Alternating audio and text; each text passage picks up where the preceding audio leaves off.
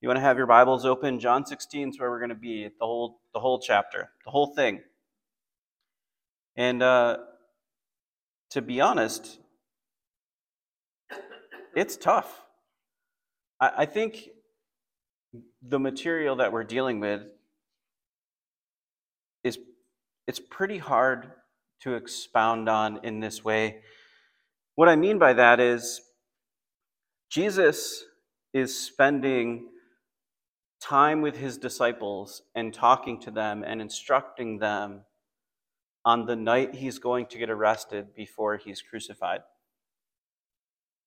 And this message that he's been giving his disciples has been going on for a while. We've been dealing with it for weeks.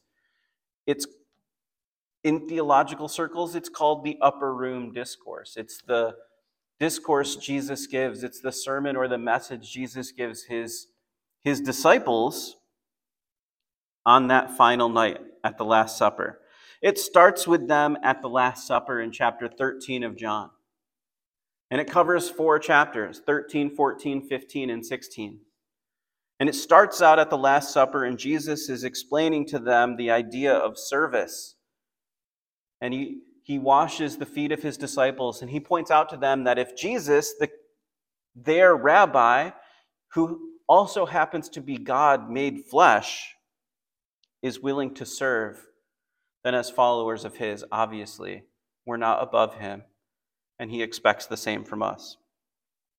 In that same time frame, he tells his disciples that one of them is going to betray him. And they wonder who that is. And in the same time frame, he tells Peter that Peter is going to deny him 3 times that night. And they've got all of this confusion. Jesus is predicting his death. He's saying he's going away. He's telling them someone's going to betray them. Peter's going to deny him. They're going to be scattered and run away. And they're confused. They don't know what's going on. And he's trying to bring light, the light that they need to know to get to the next step. Jesus' death, burial, and resurrection. They need to have information that they are dealing with to get there so that they can be strong enough to be with Jesus again after the resurrection. And he's giving them all of this information. He's telling them not to be afraid that he's leaving and that he's going away. In fact, he even tells them in John chapter 14 that him going away is not a bad thing. He's going to prepare a place for them. There are many mansions in his Father's house, and if it weren't so, he wouldn't have told them. He goes to prepare a place for them because he's going to bring them with him at some point. He's going to bring the church to himself at some point. And so he's trying to tell them this isn't a bad thing. It's a good thing. It's a message of encouragement, but also a warning of what's to come and to be strong. Because after that message of encouragement, he tells them about the Holy Spirit and how the Holy Spirit is going to help them through their problem and their grieving and the process, and also to expand the church and what the Holy Spirit's going to do for them. But then he warns them and he says, don't get too encouraged, because here's the other thing. The world hates me. And because the world hates me, it's going to hate you. And just like being Jesus' followers means we're not above him, and if he was willing to serve, we should be people of service. We should be willing to serve others. If Jesus was willing to serve others, we shouldn't expect to be exempt from persecution. If God made flesh was persecuted, we shouldn't expect better treatment than God. And so if the world hates him, it's going to hate us also.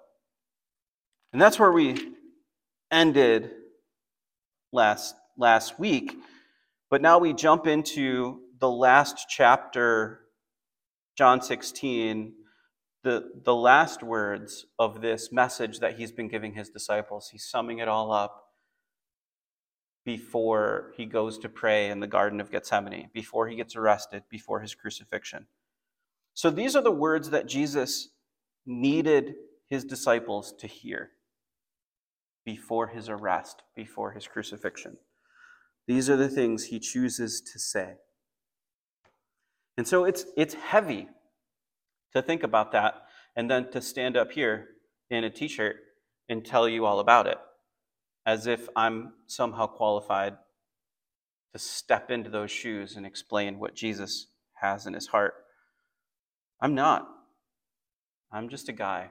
So I just pray that the Holy Spirit is the one who empowers me, because the Holy Spirit is fully qualified to explain this chapter. And it starts out like this. He says, "These things I have spoken to you, that you should not be made to stumble."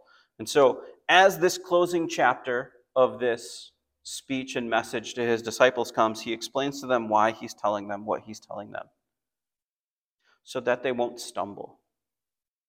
God likes to prepare us for what's coming, so that we're aware of what's coming. And he tells us, or he tells his disciples, I'm telling you what's coming so that you won't stumble, so that when you experience it, things will make some sense to you. And he says in verse 2, "They will put you out of the synagogues. Yes, the time is coming that whoever kills you will think that he offers God service." That's a pretty hard thing to hear for the disciples. Now, the disciples are fully aware. They've already come to faith in Jesus and who he is. Peter has already made a full-out statement that Jesus is the Son of God, and they know that he's the Messiah. But their expectation of the Messiah is not lining up with what Jesus is doing. They're expecting Jesus to be a conqueror and to take over, and now he's telling them that he's going away and that he's going to die. And these things don't compute in their heads. And now he's even telling them that they're going to be persecuted because they follow him. They're going to be kicked out of the synagogues, their cultural center. They're going to be ostracized from culture and society because of their faith in Jesus. Now, that's pretty relevant. Those who stand up for truth in this culture tend to be on the outskirts of it and kicked out. It's a problem. And then he says, outside of just being ostracized culturally, there's also going to be a time where whoever kills you thinks they're doing God's service. This is no truer than with the Apostle Paul.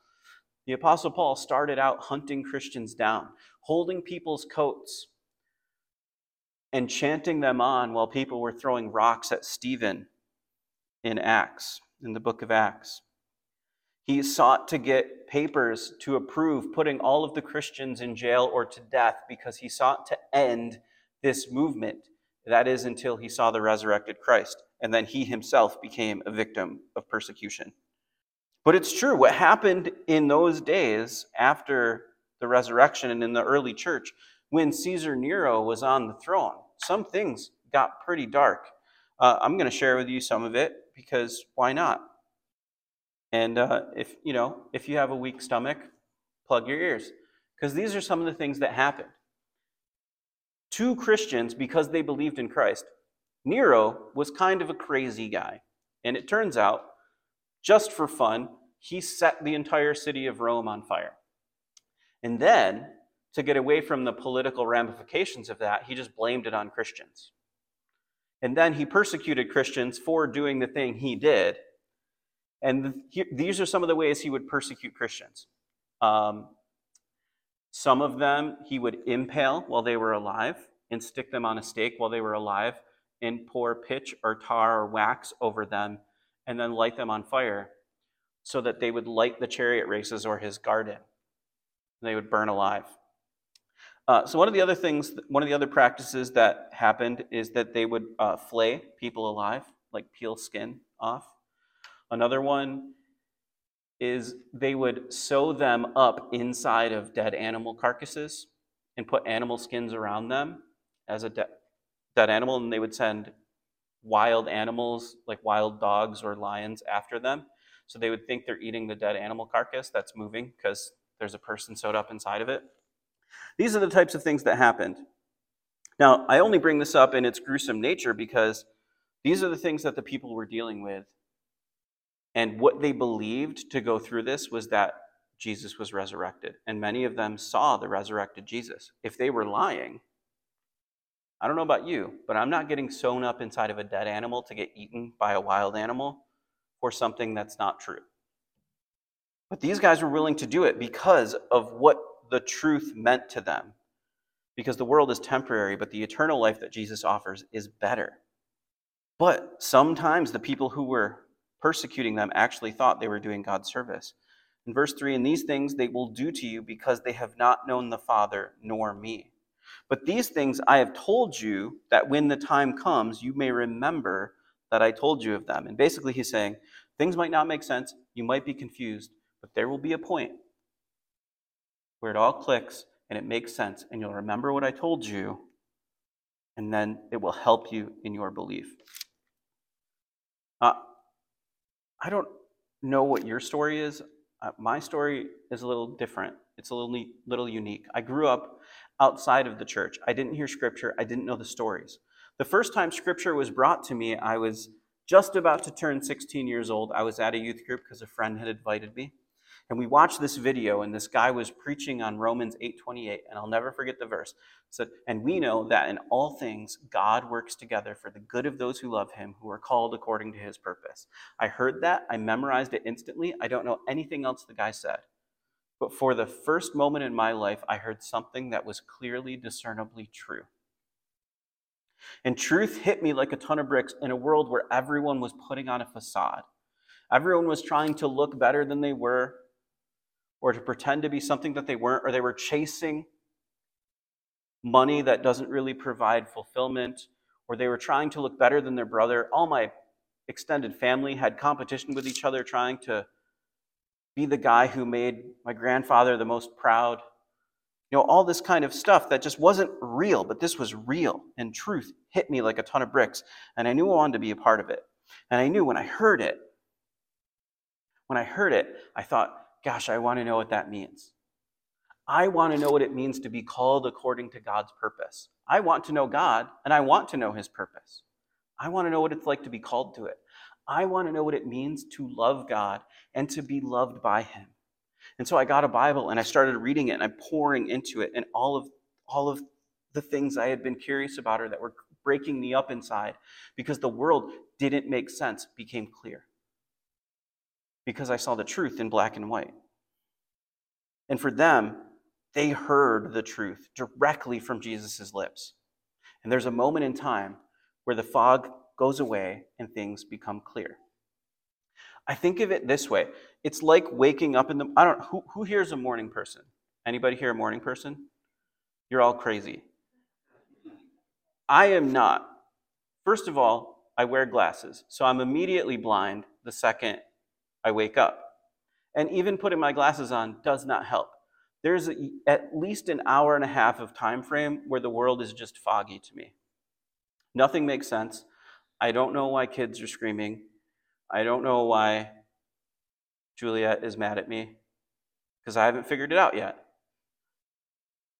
But there's a moment in time where the day starts to make sense, and I realize my responsibilities. And it's not just putting one foot in front of the other, and things become clear, and the day makes sense, and my calendar makes sense, and the schedule makes sense because I get out of the fog. It's usually after I brush my teeth. I don't know why. It's just the mint helps me wake up. But that is the moment where the world becomes clear to me. And that's what he's saying. There will be a point in time where things become clear. And he says, but and these things I do not say at the beginning, because I was with you. But now I go away to him who sent me, and none of you asks me, where are you going? Now it's interesting. Jesus has been telling them that he's going away. They've been so distraught about the fact that he's leaving, they haven't even asked him where he's going. He says, but because I have said these things to you, sorrow has filled your heart. Nevertheless, I tell you the truth. It is to your advantage that I go away. For if I do not go away, the Helper will not come to you, but if I depart, I will send him to you. So after explaining that, things are going to make sense eventually. He explains to them he's going away, and it's a good thing that he's going away. I don't know about you, But this is a hard pill to swallow. And I imagine it's even harder for the disciples to say it's a good thing that Jesus won't be next to them. I know there are times in my life I could think of when I'm trying to share the truth with people. It would be really nice if Jesus appeared right next to me, because it would make it a whole lot easier for me to tell them what I'm trying to tell them. See, he's real. He's right there. And they were with him for 3.5 years, every day, learning from him, experiencing the love and the beauty and the wisdom and knowledge of the Messiah as he teaches. And he's saying, I'm going away, and that's a good thing. Their jaws must have hit the floor and going, wait, if we have a vote, I think you might be wrong about this one. I know you're God, but if it's possible to be wrong about one thing, you leaving us doesn't seem like the right thing. But then he says, because the Helper will come, because the Holy Spirit will empower you to do what you can't do now. You need the Holy Spirit to do it. Now, I do think about that. What would it actually be like if we really understood that? Yeah, it would be really nice if Jesus appeared next to me when I'm trying to share who he is with other people. But what if I just lived with the understanding that if I have the power of the Holy Spirit in me because I've come to Christ, that I can actually live with the knowledge that God has given me the power to be used by him, and I can just let him do what he needs to do? If I could live in the power of the Spirit like the disciples did, then I would be a lot more convincing than trying to do it on my own. He's saying, if I go away, the Helper will come, and I'll send him to you. And when he has come, he will convict the world of sin and of righteousness and of judgment. And now he's saying three things are going to happen when the Spirit comes. This is what he's going to do through them, because the Spirit will dwell in the church. Through the church, through the Spirit and the power of the Spirit, through the church, through the disciples, the Holy Spirit, will convict the world of sin. Why is that important? Well, we'll find out soon. And of righteousness, what does that mean? And of judgment. Well, Jesus explains. Of sin, because they do not believe in me. Here's the deal. If you are unaware of the fact that you need a Savior, why would you ask for one? If you feel no pressure, if you have no acknowledgement of your imperfections and where that will ultimately lead you, why would you even be worried about who Jesus is and what he can do for you? Through the church, he will convict the world of sin, because when people are aware of their sin and their separation from God, they may have now a desire to be close to him through Jesus, through believing in Jesus. Verse 10, of righteousness, because I go to my Father and you see me no more. What does this mean? He's saying, what the world will know because of Jesus' story is the type of righteousness that can stand before the Father. The only one who can stand before the Father in righteousness is Jesus, because he's the only one who lived a sinless life. That's why Paul writes in his letters that we are clothed with the righteousness of Christ. We cannot stand before the Father on our own because our sin separates us from him. The only type of righteousness that can stand before the Father is the righteousness of Christ. So the only way to stand before him is through Christ's righteousness, through his sacrifice. And so if the world is aware of sin, it can then recognize it needs a Savior and believe in Jesus. If they believe in Jesus, they can be clothed in his righteousness and they can stand before the Father. And of judgment, because the ruler of this world is judged. Now here's a big problem. And this is what I see in a lot of those who have doubts. Jesus came and he conquered sin and death. So if he conquered sin and death on the cross, why is there still so much evil? Why does the enemy still have such a foothold on the battleground of earth? Well, Jesus takes care of that in his judgment at the second coming. If you want to know the answer to that, read Revelation. But he did conquer sin and death, and he did judge the ruler of this world. What you're witnessing is the actions of a wounded animal. Because of the cross, Sin is conquered. Death is conquered. And so now Satan's wounded, the enemy is wounded, and all he can do is react with as much ferocity as he can with whatever time he's got left. And he's crafty. Now it's interesting, this little section of verses where the Holy Spirit's job is to convict the world of sin, of righteousness, and of judgment, and of what's coming. And on the opposite side of that is almost what the world looks like right now. Well, Jesus is preparing his church, the leaders of his church, to set up the church and do the work of the church. This is the work of the church. The world needs to know that sin is real and it separates people from God. The only answer to that is the Savior, and the Savior is Jesus. With Jesus, you get clothed in his righteousness and you can be saved from the judgment that's coming. But Paul tells us a little bit about what the world is going to look like. And this is what Paul writes in 2 Timothy chapter 3, verses 1 through 8. He says, "But know that in the last days perilous times will come. For men will be lovers of themselves, lovers of money, boasters, proud, blasphemers, disobedient to parents." That's all of us, right?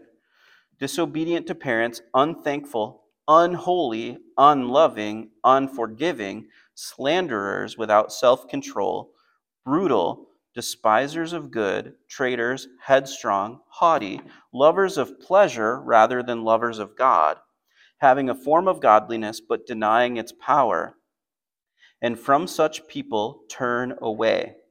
For this is the sort who creep into households and make captives of gullible women loaded down with sins, led away by various lusts, always learning and never able to come to knowledge of the truth. Now, as Jannes and Jambres resisted Moses, so do these resist the truth, men of corrupt minds, disapproved concerning the faith." It sounds like the last days. This is the dichotomy that we live in. This is the world and what is happening and being foisted upon young people right now. The Holy Spirit convicts of sin and absolute moral truth. There is good, there is bad, there is right, there is wrong.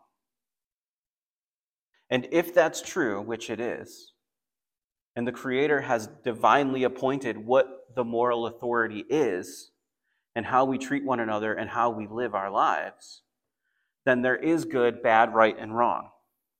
But the world right now is trying to tell everyone that truth is relative and it is only how you see it. Your perspective is truth.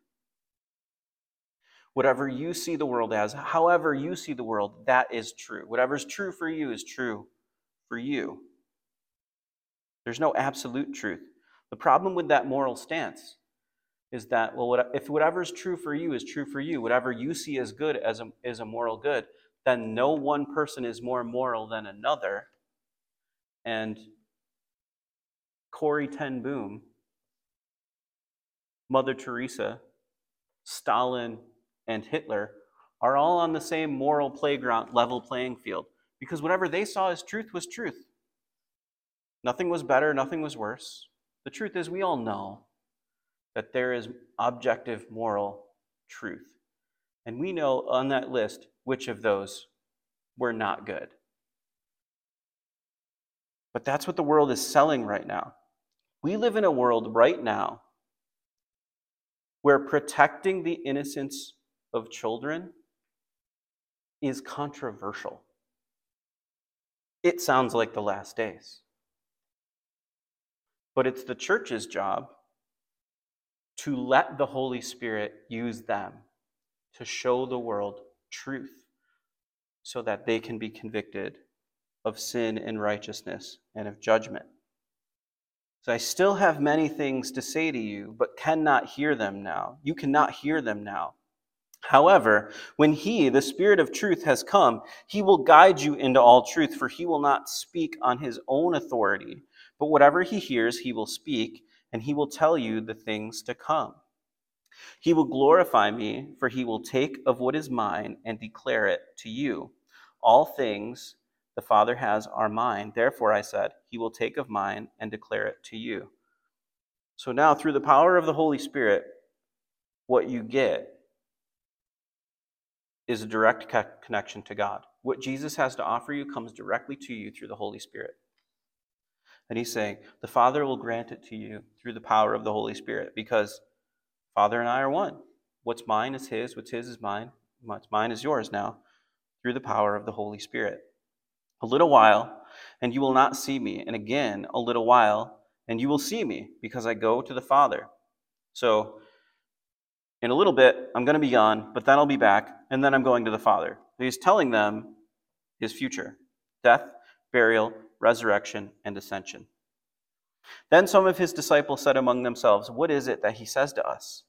A little while, and you will not see me, and again a little while you will see me, and because I go to the Father." They said, "Therefore, what is this that he says, a little while, and we do not know what he is saying?" Well, I just read it. It does sound confusing. In a little while I won't be here, but then I'll be here, and then I'm going to the Father, and it's a good thing. And they don't understand, and they're confused. Remember, Jesus said, "I'm telling you this so that you will not stumble in the future." And he told them that there will be a time when it will make sense and when it will become clear. It's okay that they don't understand now. What I mean to explain by that is sometimes the circumstances of life, or what we think God is asking us to do, doesn't always seem to make sense. Give it time and have faith. The disciples did that, gave it time, they had faith. The Holy Spirit came, and things made sense. Now Jesus knew that they desired to ask him, and he said to them, "Are you inquiring among yourselves about what I said? A little while, and you will not see me, and a little while, and you will see me? Most assuredly, I say to you, that you will weep and lament, but the world will rejoice, and you will be sorrowful, but your sorrow will be turned into joy." He's talking about his death. He said, a woman, when she is in labor, has sorrow, because her hour has come, but as soon as she has given birth to the child, she no longer remembers the anguish for joy that a human being has been born into the world. And so what he's saying is, after my death, you're going to be upset. You're going to be bummed out. But I'm coming back, and your sorrow will turn to joy. And the metaphor that he uses is a woman in childbirth. Well, if you don't know, my daughter is nearly 2 years old. And she'll be 2 in August, and Juliet is now pregnant again, and our second will be born in September. So this is the conversation that we had when I found out we were having a second child. She's excited. She can't wait to tell me that we're having another child. And I'm stunned. I mean, my jaw hit the floor. She tells me that she's pregnant, and I'm like, "No, you're not. You're joking, right?" She's like, "No. Isn't this great?" And in my head, I'm thinking, do you remember the process? Do you remember what happened last time? Now, when Cara was born, Juliet was in labor for over 24 hours. It was nearly 30 hours by the time we finally were called to do a C-section. Now, here's the thing. Juliet has epilepsy. And so she can have seizures. And one of the ways she can have seizures, or what her neurologist had said, is that every time she's had a seizure, her blood pressure was low. And they weren't sure if that was a cause or effect, meaning they weren't sure if her blood pressure dropped and that caused a seizure, or if she had a seizure and that caused a low blood pressure. Meaning, an epidural, we were not supposed to do that at all. We were supposed to avoid that at all costs, because an epidural will drop your blood pressure. And the last thing you want during a labor is a seizure. And so we kept holding off and holding off and holding off as long as we could. And I'm sitting in the hospital room. Now, I haven't slept for 2 days. My wife is screaming in pain every couple of minutes. She can't find a comfortable spot. We're both sweaty and gross and tired, and we haven't slept. And I feel like I'm about to pass out, but I'm trying to be there for her, and I'm watching the woman I love with all my heart and soul crying and writhing in pain. And there's nothing I can do about it as I hold her hand, wishing I could take that pain away. And I watch this go on for 30 hours. I'm not prepared to do that again. And her response was, it wasn't that bad. Jesus was right. They no longer remember the anguish for the joy that a human being has come into the world. And what better joy than the resurrection of Jesus? That means death is defeated and eternal life is possible because of the resurrection of Jesus. And so all of the sorrow and pain that we feel and the things that we go through and the circumstances that we're dealing with, they're hard. I'm not going to deny it. I'm not going to deny the mountains and the valleys that we face. They're huge, and sometimes they're giant obstacles that feel insurmountable. But in the grand scheme of things, the resurrection beats it. Because life is very temporary on earth. Eternity is not. And the joy that we can have from that far outweighs whatever's in front of us. And that's Jesus' point. Therefore, you now have sorrow, but I will see you again, and your heart will rejoice. In your joy, no one will take from you. And in that day, you will ask me nothing. Most assuredly, I say to you, whatever you ask the Father in my name, he will give you. Until now, you have asked nothing in my name. Ask and you will receive, that your joy may be full. And Jesus is pointing out, because of what I'm doing, because of what is about to happen, because of the arrest, the crucifixion, the burial, and the resurrection, you now have direct access to the Father. You've never had that. In world history, no one ever had that. There were a boatload of temple rituals and sacrifices people utilized to send the prayers up to heaven and to become clean enough before God to have some sort of communion with him. But Jesus is saying, now, because of what I'm going to do, you can ask for something in my name and you have direct access to God. The separation is no more because of what I'm going to do. And these things I have spoken to you in figurative language, but the time is coming when I will no longer speak to you in figurative language, but I will tell you plainly about the Father. In that day you will ask in my name, and I do not say to you that I shall pray the Father for you. For the Father himself loves you because you have loved me and have believed that I came forth from God. Because of your belief, because of your faith, you have direct access to him, and the Father loves you directly. Verse 28. This is a potent verse. I came forth from the Father and have come into the world. Again, I leave the world and go to the Father. So Jesus, in all of his wisdom and eloquence, sums up everything that Matthew, Mark, Luke, and John sought out to tell you. From eternity in heaven, as a member of the triune God, Jesus comes and becomes flesh and comes into the world. And now he's leaving the world. He'll come back, and then he goes to the Father. That's the whole gospel message. But then he's coming back, and that's when judgment comes. Verse 29, his disciples said to him, see, now you are speaking plainly and using no figure of speech. Now we are sure that you know all things and have no need that anyone should question you. By this we believe that you came forth from God. And so now they make a statement of, oh, finally, you said something that we understand. We believe you. Jesus answered them, do you now believe? Like finally, after 3.5 years? What have you been doing for 3.5 years if you didn't believe?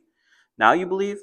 Indeed, the hour is coming, yes, and has now come, that you will be scattered, each to his own, and will leave me alone. And yet I am not alone, because the Father is with me. These things I have spoken to you, that in me you may have peace in the world. You will have tribulation, but be of good cheer. I have overcome the world. And so his response is, well, it's great that you believe, but later tonight, you're going to run away. You're bold now because you understand what I've said, but later tonight, I already know that you're all going to run away. You're going to run away scared, and you're going to scatter from me, and you're going to leave me alone to hang on the cross. But it's okay, because I'm doing it for you, and I'm not alone, because I have the Father. I don't need you, I've called you. And then he gives them this. He says, he wants you to have peace. He's spoken these things to you so that you can have peace in a troubled world.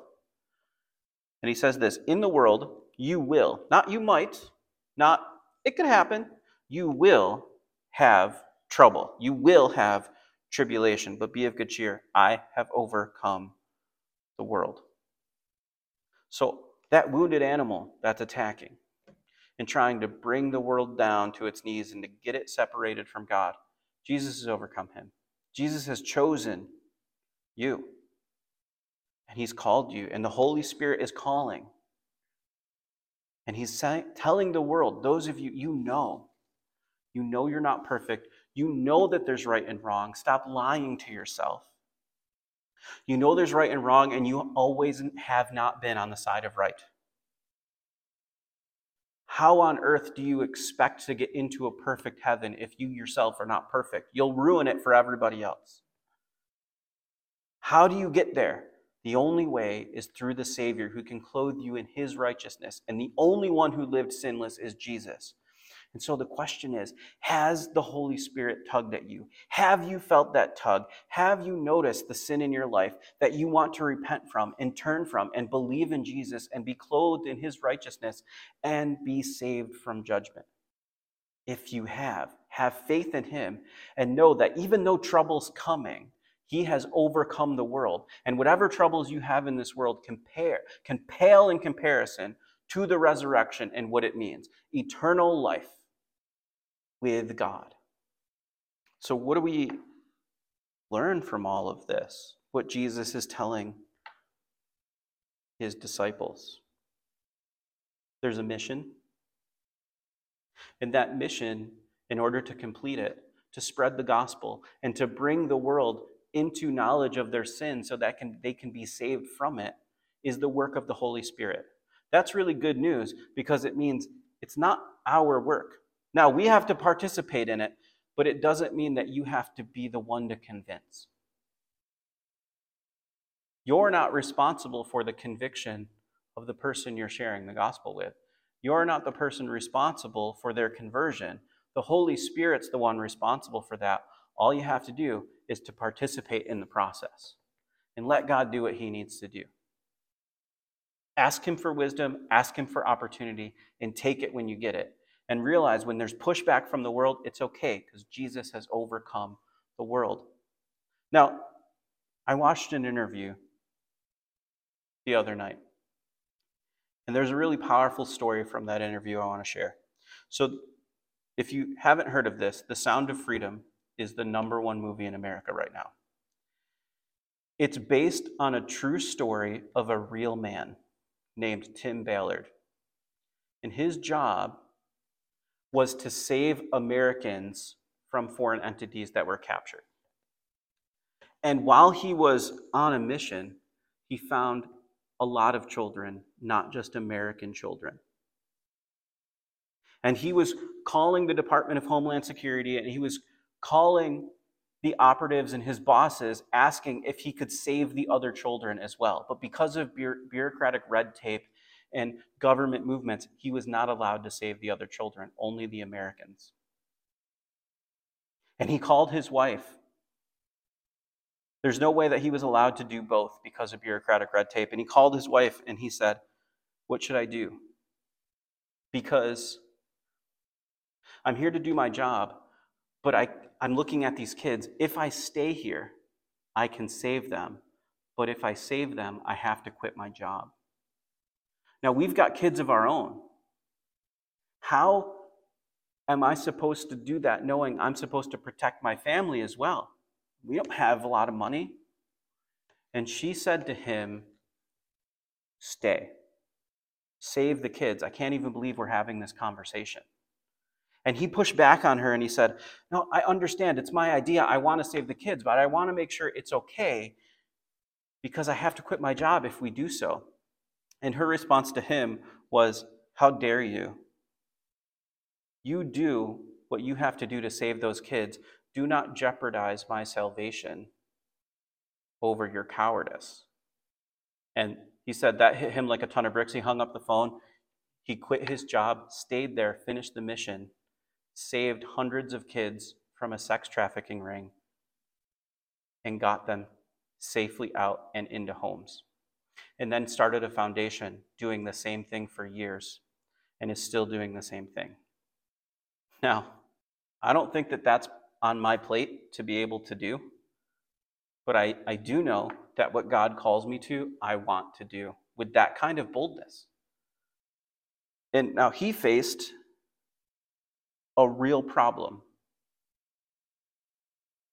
He has a family, he has a house, he has kids, he wants them to have a life. And he had a good paying job, but he quit it to do the right thing. And then God took care of him. It doesn't mean that he makes more than he could have, or that any decision you make is going to bless you financially or anything like that. But what it does mean is seek first the kingdom of God, and the rest will be given unto you. If you're doing what God has asked you to do, God will take care of you. Jesus said, "Look at the sparrows. Do I not feed them and clothe them? How much more does God love you? Do you expect him to not give you more?" So seek first the kingdom of heaven, and the rest will be given unto you. So that's the mission. Let the Holy Spirit do it. And don't be afraid to be bold, because when we seek the kingdom first, God will take care of you. Let's pray. Father God, thank you. Thank you for these words. Thank you, Lord Jesus, for taking the time with your disciples to share with them the truth they needed to know, and for handing that down for generations so that we can know your words, who you are, how much you love us, and how you'll be there for us in our time of need when we follow you and do the work you have called us to do. Help us as a church do what you require of us. Help us to spread the gospel, to give hope to those who need it, and to make them aware that they need a Savior, and the Savior is real, and he is loving, and introduce them to you so that they can be clothed with your righteousness and be saved from the judgment. God, we pray that we have the ability, the creativity, the motivation, and the humility to get out of the way to let the Holy Spirit do the work for us. In Jesus' name, amen.